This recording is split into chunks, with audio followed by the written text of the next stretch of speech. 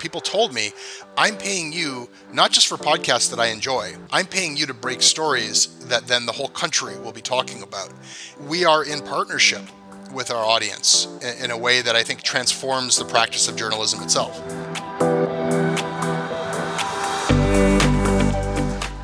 Hey everyone, welcome to Supercasters.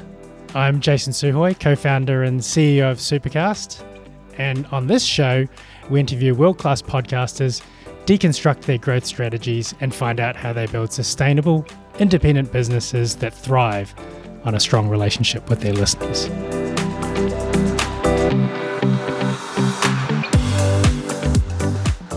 Today, I'm super excited to be talking to someone who really epitomizes all of the things I just described. Jesse Brown's the publisher and host of Canadaland, an independent news site and podcast network funded primarily by its audience. Canadaland's primary focus is on Canadian media, news, current affairs, and politics, and their podcasts, of which there are currently 6, get over 100,000 downloads per week. If you want to connect with Jesse, you can find him on Twitter @JesseBrown. Hi, Jesse. Welcome to the show. Hey, Jason. Good to be here. So first of all, could you maybe kick us off by telling us a bit more about Canadaland for those that haven't heard of it? Sure. It started, I guess, 7 years ago, or a little bit more than that, when I wanted to do some kind of version of media criticism in Canada. I was inspired by everything from The Daily Show to On the Media, the NPR show, which is about the media, to the late, great David Carr was a media columnist in the New York Times, who I admired very much. There was just like a ton of different stuff where Americans could have a conversation about their news media, and there was nothing like that in Canada. And I had been a working journalist for about 15 years at that point, writing about technology, all sorts of different things I was a CBC radio host, magazine writer, just all kinds of different work, but I couldn't sell media criticism to any of my producers or editors. There was the sense that Canadians don't care. And it was one of those ideas that you get rejected and it just doesn't leave your head. And eventually my wife said, you either have to just do this or shut up, because you've been bothering me about this for months, and it's obviously something you really want to do. And, considering myself I'm a professional, I've done national radio shows, am I really going to launch a podcast for free? That was the biggest, I think, block for many months, the idea that I would be downgrading myself to some sort of amateur level. And I regret that held me back as long as it did.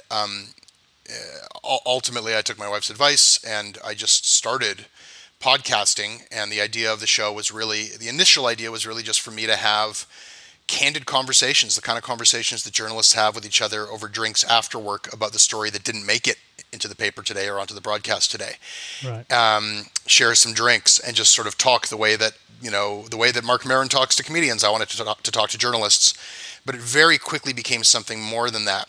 I completely underestimated how much Canadians wanted to hear about this stuff. And not only that, people started bringing me stories.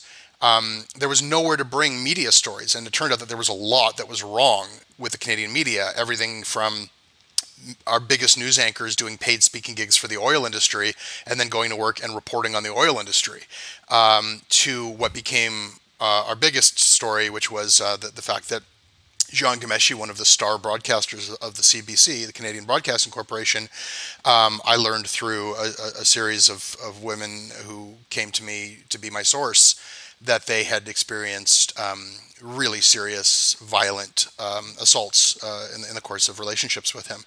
And so I ended up reporting that with the Toronto Star, but also on Canadaland.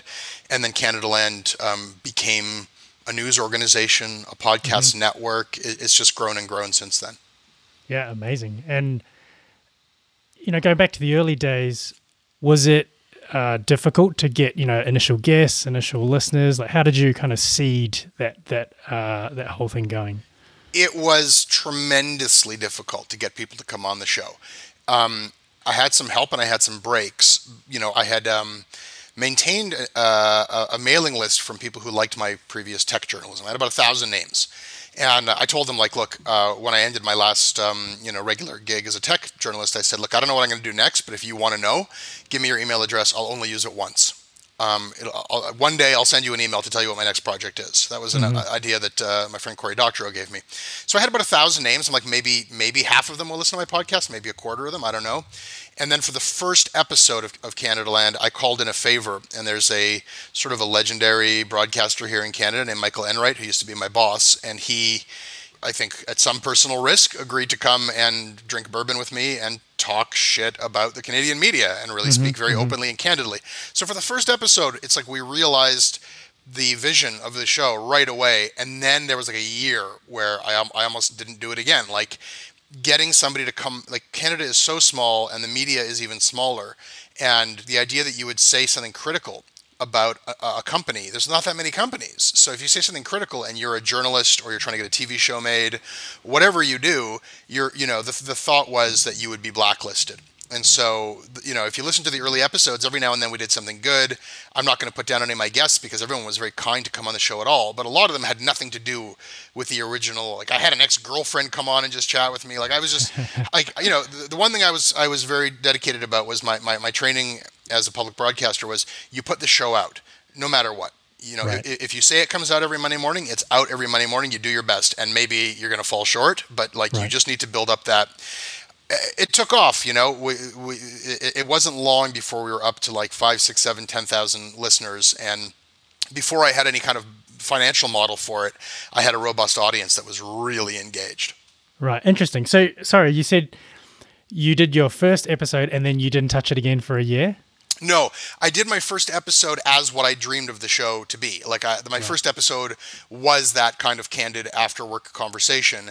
And then I did it every week for a year, never really coming up to that vibe of the first episode. I'd have to go through the archives to make sure that's totally true. There were some little breakthroughs here and there, but it was definitely, establishing to this community of people in media in Canada that you could go on this podcast. Podcasts were pretty new in 2013.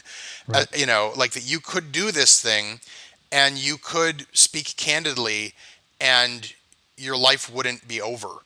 Was something that took some doing, like now, everybody just does podcasts all the time. I think that probably when someone like Mark Maron first was asking a comedian to come onto his show and I want you to talk with me about the guy who would book at the comedy club and who was your friend and who you didn't like, people probably like, why would I do that? What's the point of that?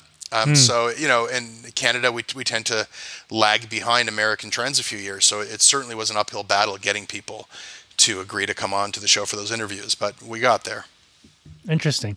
And given there were so many new things, new format, new audience, controversial topics, what were the things that I guess you experimented with? Is there anything about, I guess, those early days that you gravitated towards or latched onto as, this is going to help me grow my show? I mean, experiment is the right word. There were a series of YouTube videos that I did right off the bat. Didn't continue with that. A lot of people see video as what you graduate to from audio. But I was like, look, for the same number of views as I would get listens, the amount of work to make a 3-minute piece of content versus a 30-minute piece of content, it's incredibly time consuming to make decent video. I'm just a radio person, so that was an experiment. I definitely experimented with format. In that first year, I did some short little quick and dirty documentaries. I did a quick documentary on the early years of Vice magazine. So it wasn't just interviews. There was already kind of aspirations to doing some original reporting and some longer storytelling. Like I said, I played around with what if I expand it from just media people to talk to, different kinds of people, and trial and error, just found out what made sense and what felt like a Canada Land episode and what didn't. And, one thing, this was something that was built absolutely in collaboration with its audience, because the back and forth about, you just know immediately if what you did, you can see it in the episode's performance, you can see it in the social media commentary, you can see it in the emails that come in, you can see it if people want to come on the show. So you really do know if people are responding to your work. Right, yeah, and that's something that I wanted to dig into a bit further. One of the strengths of Canada Land, very much is the relationship with your audience. So I wanted to get your take on why that is, and more specifically, what's different about your approach to cultivating that in comparison with other media companies. This is a really important thing for me, and it's something that I think about a lot. And I know we're going to talk about the financial model and the listener support that we get. In 15 years of writing magazine articles or hosting shows on the radio, the audience was so distant. And sometimes it was represented by the most extreme people in the audience. Who calls in to the voicemail of a CBC radio show is the person who's furiously angry, and sometimes those people weren't well. People who kind of like what you're doing. I've never written an email because I kind of liked a radio show. I just kind of like it, Right. and then I listen to it again. So you kind of like, you get this weird warped idea in your mind that your audience is just these really extreme people who either, most of the time it was negative, or in magazines, you would file something and then like 2 or 3 months later it would get published, and like maybe 2 or 3 months after that there'd be a letter in the next issue about your piece if you were lucky. Really your relationship was with your commissioning editor. It was with your producer. That's the person who you had to please, was whatever person in the media organization hired you and was going to either hire you again or not. It's just so completely different. The way that we work. The only reason I'm allowed to do this as my job is that one day, after podcasting for a year and giving it away for free, I said to my audience, I love doing this, and it seems like a lot of you enjoy listening to it, but I can't do this for free. I'm putting more and more resource into this. I'm actually reporting stories now, and it's taking, like, I don't want to do my other freelance work, and I've sort of stopped doing it. But I've got a mortgage, and I had small kids at the time, or one, I guess, I had both my kids at the time. So I basically just made this appeal saying, like, let's work something out, like, let's cut a deal. Like, right. And I was terrified that it would be one of those crowdfunding campaigns where, like, you ask for $1,000 and you get 12, and it's that person's uncle who did it, and it's very embarrassing to fail. And I was really afraid of that failure, but within hours I had my first goal of crowdfunding. So to this day, I just know that, like, the audience is what saved me. The audience is why this exists. Other things come, advertising, investment, all sorts of different things can push and pull. We have a staff now, and everyone says the same thing who comes to work here. They've never felt more connected to the audience that they serve than, in their other work in the media than they do at Canadaland. And it's a unique thing, and I feel passionate about it, and I feel like there's a specific, as you know, Jason, like, we're just experiencing this wider crisis in news where the news media is just, like, really collapsing, and no one knows what model will save it. And I feel like there's this special thing that we've stumbled into here where when your audience pays you for news, you are aligned. The goals are aligned. Right. We don't pay people for exclusive access to news. We have a little bit of bonus content, but people told me, I'm paying you not just for podcasts that I enjoy, or for information for me to have that other people can't. It's just the opposite. I'm paying you to break stories that then the whole country will be talking about. And if you ever put your news content behind a paywall, I'm not supporting you anymore. So, I have this, like, we are in partnership with our audience in a way that I think transforms the practice of journalism itself. That's a great phrase. You're in partnership with your audience. Everyone in your team, just says that they've never felt more connected to the audience and what is going to serve them best and the alignment of incentives. How do you think that changes the way you think about content and, what you do choose to cover and what you don't choose to cover and the direction that you take your shows? My perspective on it is that it is almost completely a positive factor. I don't know that that's true everywhere. I think that, it's been posited to me, are you just pandering to the political sensibilities of your audience? And I think that's a legitimate question to ask of any, like, subscription-based journalism. The thing about Canadaland is that, like, though I think people consider us left-leaning in perspectives, we're not politically partisan for any party or ideology. We've never really backed a political candidate, and our paying subscriber base, I couldn't pander to them if I wanted to because I don't actually know what they think. Like there's no clear consensus that, like right now we're involved in a story that is the biggest political story in Canada, and it's a very negative story for Justin Trudeau. It's hilarious for me to go on Twitter and read that Canadaland is a right-wing rag that's trying to take down Justin Trudeau, because most days of the last 7 years, the detractors say you guys are a left-wing communist. So I can really honestly tell you that, like, I don't really censor myself in order to I can't remember ever censoring our content or feeling like I think this is true but our audience won't like it. There are ways in which the audience response does affect what we publish, for sure, but I think they're kind of good. There are times when we second guess ourselves about, like, is this just the kind of thing that we're interested in, or is this like legitimately something the public's going to be passionate about as well? Right. Are we just sort of staring at our belly buttons too much about this one topic because it's kind of a nerdy insider Canadian media sphere thing, and there are bigger things to get into? And then just issues of accuracy. Like, there's nobody in our paying audience. I'll put it this way: I hear the phrase, "I don't like Jesse Brown," or "I don't agree with Jesse Brown, but I support Canadaland anyhow," on an almost daily basis. Right. So the deal we have is not that my job is to represent someone's ideology or to represent their political agenda. And every now and then somebody will cancel their support because they don't like that we criticized a politician a certain way or something like that. And I feel the same way. I think, like, look, I'm sorry to lose you, but if your support was contingent on us not being critical to your favorite politician, you weren't supporting the project that we are trying to get people to support. Right. You had some weird idea about what we are, and maybe it's better that this relationship end now. Right.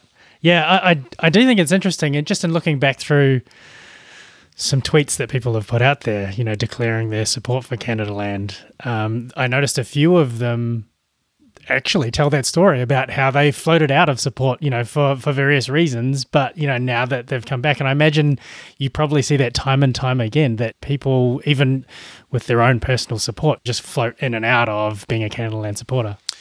Yeah, it's a really weird relationship that I think not just like podcasters or Canadaland, but just journalists have. Like, our job is to tell the public the truth about things that are important. And the truth is not always something you want to hear. And so sometimes we'll tell the truth about something that people have been absolutely dying to have exposed or to learn the truth about. And then they'll pledge their undying love for us. I became a supporter today. You're doing God's work. God bless you. And then the next day, we are, in their eyes, putting too much attention on the wrong issue. We're making a mountain out of a molehill, or we're being unfair to somebody, and they dump us. And then sometimes they come back after that. And so there's almost like an educational process that occurs where it's just like, and we can be wrong too. Like, I'm not saying like, oh, we're this plain dealer who offends everybody. Like, sometimes we can look back at there's different kinds of being wrong. There's factual inaccuracy, which we absolutely correct every time. And then there's sometimes where you think like, well, our editorial focus was a little bit off on that. And the audience lets you know too, because sometimes, you'll go, and get passionate about something, and you'll see your supporter base dwindling, though there's never been a real big boycott or exodus, even when things like, Twitter's not reality, and sometimes I'll be getting dragged on Twitter with hundreds of people agreeing that we've done something terrible, and then I check our crowdfunding and we're down like 6 people, Right. So it's like, that's interesting. But, I'm not going to say that I don't look at those numbers, but I don't look at them just to say, oh, we better change our message because we're losing supporters. Maybe I would if we had hundreds of people leave, but it's never happened. Instead, I say, wow, like, I'm happy, or I'm willing to lose supporters who are angry with us if it's for the right reason. Is this the right reason? Mm-hmm. Is everybody who's angry with us wrong? Because sometimes they're not. Sometimes they have a reason to be wrong, angry with us, and we're wrong in some way. So there's just this like real-time thermometer we have. Like, we're just like always in dialogue with our audience, our paying audience, and then the wider audience, and then the audience beyond that doesn't actually listen to our podcasts but can get angry about something that we reveal or tweet. And we're always balancing those things, and it's a very different kind of practice of journalism than I've experienced in other newsrooms. Right. So you mentioned Twitter a couple of times now. Obviously, that's a key way that you engage and just keep a temperature check on your audience. Are there other ways that you're able to keep a dialogue with them? Yeah, right from the start, I make my email address available at the end of each show. I encourage people to email me. For the first few years, I said, email me, I respond to everything that you send. That became impossible at a certain point. So I said, email me, I read everything that you send. That I can do. I read everything that comes in. Sometimes I respond. But email is definitely that, and then there's, I don't know, it's just, it'd be good to actually streamline it. My DMs are open, so we still get manila envelopes dropped off at our physical office with documents that people want us to report, so there's, right. Everything from our Facebook page. So keeping track of all of the different, input points. We very explicitly didn't leave a comment section on our website. Like, it's just, we figure, like, if people want to comment, they'll find a way to comment, That was a good decision because, like, even without that, we still have too many. But yeah, I'm constantly just cycling through them. Like, I want to know what people think. Yeah, that's great. Canadaland, obviously has, stories that break from time to time. You also have the bigger pieces, the Cool Mules, the Thunder Bay. So I'm keen to understand how you plan for what turns into something that's much bigger, and how you think about funding those types of things, versus doing the day-to-day stuff. Yeah, so, with podcasting, we keep watch on the trends, and we're also just podcast fans. So, of course, when Serial changed everything and we saw this huge influx of new listeners who were interested in beginning, middle, and end standalone series, mostly true crime, but not necessarily, we really started to think about, could we make a show like that? And some of us have a background in documentary audio, and I've done documentaries, and it's sort of my favorite thing to do.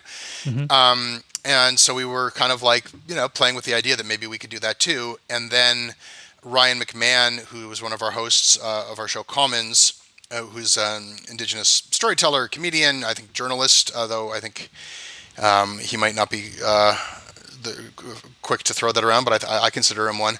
Anyhow, he brought our attention to a series of really alarming stories out of Thunder Bay, Ontario, which is just, it's the hate crime capital of Canada. It's the homicide capital of Canada. And it's a place where there's a lot of anti-Indigenous racism. And I started working with him on this. But what we eventually did was we have an annual crowdfunding campaign. And that's also a way that we check in with our audience, and not just to say, hey, at the beginning it was, we don't want to bug you every week, so we're going to just have 1 month, like as if, PBS or NPR would have their like pledge drive. Same concept. We spend a month where we just explicitly ask you to support us and hit that really hard. Right. And, we will not just say, hey, give us money, but like, here's what we'll do if you give us money. So we'll have different projects that we want people to fund.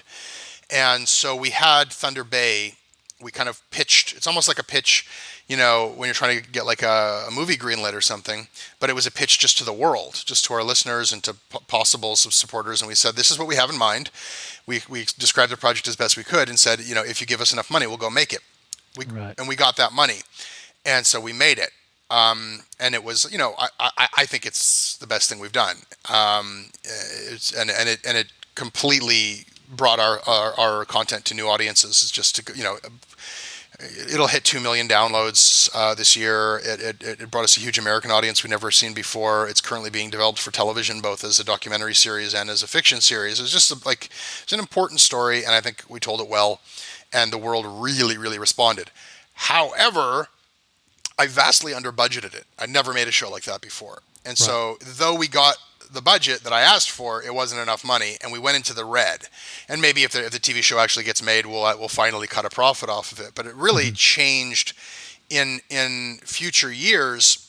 When we set our goals, I tried to set them more realistically and didn't always reach the goal. For example, we wanted to make a sequel to Thunder Bay. I mean, Thunder Bay has a huge committed audience, and a lot of them gave us money to get to the sequel, but not enough because I actually priced it properly. And what we realized through that was that crowdfunding is powerful. It's the backbone of our business. It's really effective at funding day-to-day journalism in that same way that I've been describing. Like, every day we do our jobs, every day supporters come and go, And, but to say to people, give us money today and in 8 months, we'll have this 6 episode series for you, and actually asking for the right amount of money, at least in our experience in Canada, which is, a market that's, a tenth the size of America in terms of possible listenership, it doesn't work. So the way that we are going about our miniseries, we've since done another one called Cool Mules. We did not crowdfund for Cool Mules. We just funded it out of our just sort of general coffers. We really want to make more shows like this. And so we are fortunate enough that we got an investment this year, and a good portion of that investment is going to be is getting purpose towards building a department here that is just going to be making those standalone series.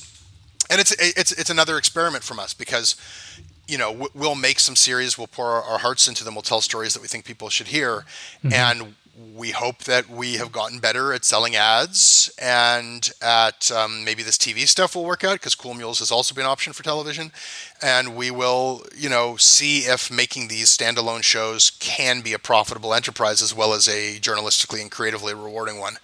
And if so, we'll keep doing it. And when it comes to the financial part of that, these one-offs and making that commercially rewarding, how are you thinking about that? When we got that big American audience for Thunder Bay, we didn't make a cent off them. We don't really have the capabilities. We have a wonderful in-house salesperson who has wonderful relationships with Canadian brands.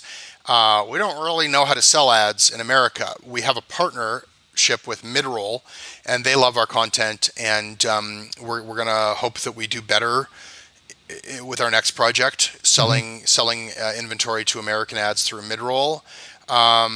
We also are hopeful that with Supercast, what we saw with Cool Mules, and this was also an experiment, we had just started using Supercast on our main show, and then we launched Cool Mules, and I thought, let's try to use Supercast on this show in a way that I've seen other, Stitcher does stuff like this, where it's like, okay, this show is free. If you wait a week, you're going to get the next episode. Hope you liked episode 1. But if you want the whole series right now, support us on Supercast, and you'll get everything right now. And further to that, we kind of messaged, not only are you doing this to get all 6 episodes right now, but you're also funding the next big investigation we do. And I was really curious, A, if anyone would like our content enough to pay to get it all right away, right, and B, if they would stay. And I got positive answers to both of those questions. Not nearly enough to fund the next investigation, but enough that it kind of makes me think that there's something here. And something like 75% of those people stayed on as supporters. So if every time we have a new investigation, we have a similar thing on Supercast, and I think we, will also, give some bonus content and some follow-ups that are exclusive to our paying subscribers via Supercast. I think over time we can build up a discrete paying subscriber base specifically for those standalone shows. And eventually, our goal is that will be one of the 2 or 3 revenue streams that allow those types of shows to be profitable. Got it. That's great. So I know crowdfunding week, as you mentioned, is a key lever, and I think we'll save the details on that one for the AMA after the show. But just in the remaining few minutes, I'm keen to explore a little bit more about the team now. And I noticed that one of the goals that you had for 2020 in your transparency report was to de-Jessify Canada Land, which I thought was a great goal. And I wanted to touch on this because a lot of podcasters, also struggle with the same thing, separating the brand and the eventual organization from the founder, who's often the main personality. So wanted to pick your brain on, I guess, the steps as to how you see that unfolding. How do you de-Jessify is the question. Exactly. Yeah. I mean, there was a fork in the road, and I think that anybody who's built a business out of their personal podcast has to decide, where's this going? Am I just going to build a personal brand out of this? And there's nothing wrong with that. Like, I think, Mark Maron could have gone the Barstool Sports way and created a network of comedy podcasts and spin-off TV shows. And instead, he used it to basically, it's a moneymaker for him and a big one. And it also buttressed and resuscitated his career as a comedian and as an actor. So he used that for his personal brand, and, more power to him. That was the right choice for him. I made a decision. I mean, I've been thinking about this for a while, but like, all of my favorite podcast hosts are people who eventually I get sick of. Podcasts are about hanging out with someone. And just like in real life, like, eventually you've heard that person's every story and joke. You just know them, up and down, and, it's enough already. And I don't want to overstay my welcome. So the de-justification, to answer your question, is sort of different in different places. On my podcast, it means the show should be less about me and my opinions and my thoughts on things, and more about the journalism. And increasingly, I'm handing over episodes to correspondents, or my colleague Kasia Mihailovich is hosting episodes that I'm not on at all. And we're putting more money into original journalism and into correspondence. So it's already far less centered around me. Our chat opinion show, that one can be justified. That's okay. And then on our other shows in the network, in the early days, which is, I think, commentated like any startup really, I had my fingers in everything. I was involved editorially and administratively. Like, I was just involved in everything. And when it's small enough that it's possible to say, oh, let me step in at the last minute and work on this a little bit, you do that. When you're building, and then at a certain point, your employees just like are absolutely sick of it, and it's not even possible anymore. And you know what? You are at a position where you're working with experienced, competent, wonderful colleagues who do not need that level of micromanagement. And I'm really lucky to work with the team that we have here. We have really incredible people, both in terms of personalities who do not need me to be on the shows with them, for them to completely occupy that space and have just strong personal brands, for lack of a better term, of their own, but also behind the scenes producers who are just excellent, and management now who bring to the organization like newsroom experience at some wonderful organizations and storytelling abilities. So it's just a huge relief, for them and for me. It's not done yet, but we're in the process. Yeah.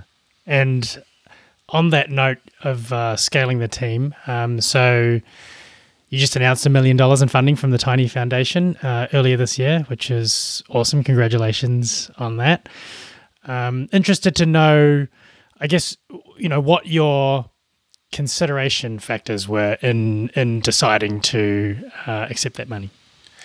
Pretty extensive. The possibility of investment, or the opportunities for investment, came up from time to time. And, I wouldn't be much of a media reporter, media critic, if I were not aware of the dangers that come with money. So many media organizations, that's what kills them. You get a big check, and now you've got a partner who can influence the editorial. You get a big check, and now you may have been making money, but now you're spending somebody else's money, and it's going to run out one day. And if all of the costs that you're now committed to, they're not going to go away. So now the clock is ticking on, you're going to run out of runway. All of these concerns, how would the paying supporters feel? Why am I going to give Canadaland $5 a month if they got $1 million? That was a big consideration. So there were just a ton of reasons why we wouldn't do it. And the thing about this opportunity was that the Tiny Foundation shared those concerns and was able to allay every one of them. So it's explicit in the contract. They have no editorial influence, and they don't have voting shares even. So they can't exert editorial influence through that mechanism either. Right. And I've let Andrew Wilkinson, who runs the Tiny, know, I'd love to talk with you about business strategy anytime, but we're never going to talk about our editorial content. I don't even want to hear a compliment. There's no ideological bent that I'm aware of to that foundation or to what it's doing. And then to the question of us using the money in a way that could become a liability, I'm just trying to be smart about it. We're not getting a big, shiny new office. We're not drastically expanding the team. The things we are expanding on are things that I would hate to have to contract, but they're contractable. We're just investing in the journalism. So we're putting a lot of money into freelancers' hands to do more original reporting for the Monday show. We're going to try, as I was explaining earlier, to make more shows like Thunder Bay. Right. And then, the money is going to be dispersed over a 3-year period. At the end of that time, I really do think it's possible and even conservative. We've grown every year anyhow, even before this investment. I have every intention of generating enough revenue that every person who joins us as a result of this investment stays with us. Mm-hmm. I have every goal in mind to, keep doing all the things that we're doing with this investment. But I don't control the universe. Things can happen that we don't even see coming. And if we have to go back to where we were, we'll be able to, and our audience will be richer for all of the journalism we were able to conduct and report with that investment. So that's sort of how we're approaching the money side of it. And then the final thing of would the audience pull their funding once they learned of this? They didn't. They cheered us on. They were so happy. And when they found out that we are making Thunder Bay 2, the sequel that they tried to finance, but just we didn't get there, right? They were overjoyed. So now we just have to, make good on our promise and make that show as good as the first season. I love it. Okay, great. So just conscious of time here, I'm going to wrap up. And in preparation for Jesse coming on the show, we also asked our audience for some questions and got some great feedback. So to listen to Jesse's AMA, you can sign up for the Supercaster Premium feed, which will include insight into Canadaland's crowdfunding week, which, as Jesse's mentioned, generates an annual influx of new paid subscribers. To check it out, head to premium.supercast.com or click the link in the show notes. Sign up for free and you'll have the Premium Supercasters feed in your podcast player in just a couple of taps. That's premium.supercast.com and it's 100% free. Jesse, always a pleasure speaking with you. Thank you so much for coming on the show today. It was an absolute pleasure. Thank you for your interest.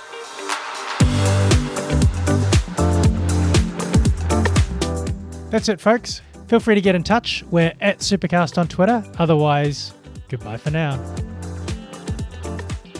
This episode was produced and edited by our friends at Kelly & Kelly, the award-winning team behind hit shows like This Sounds Serious and This Is That.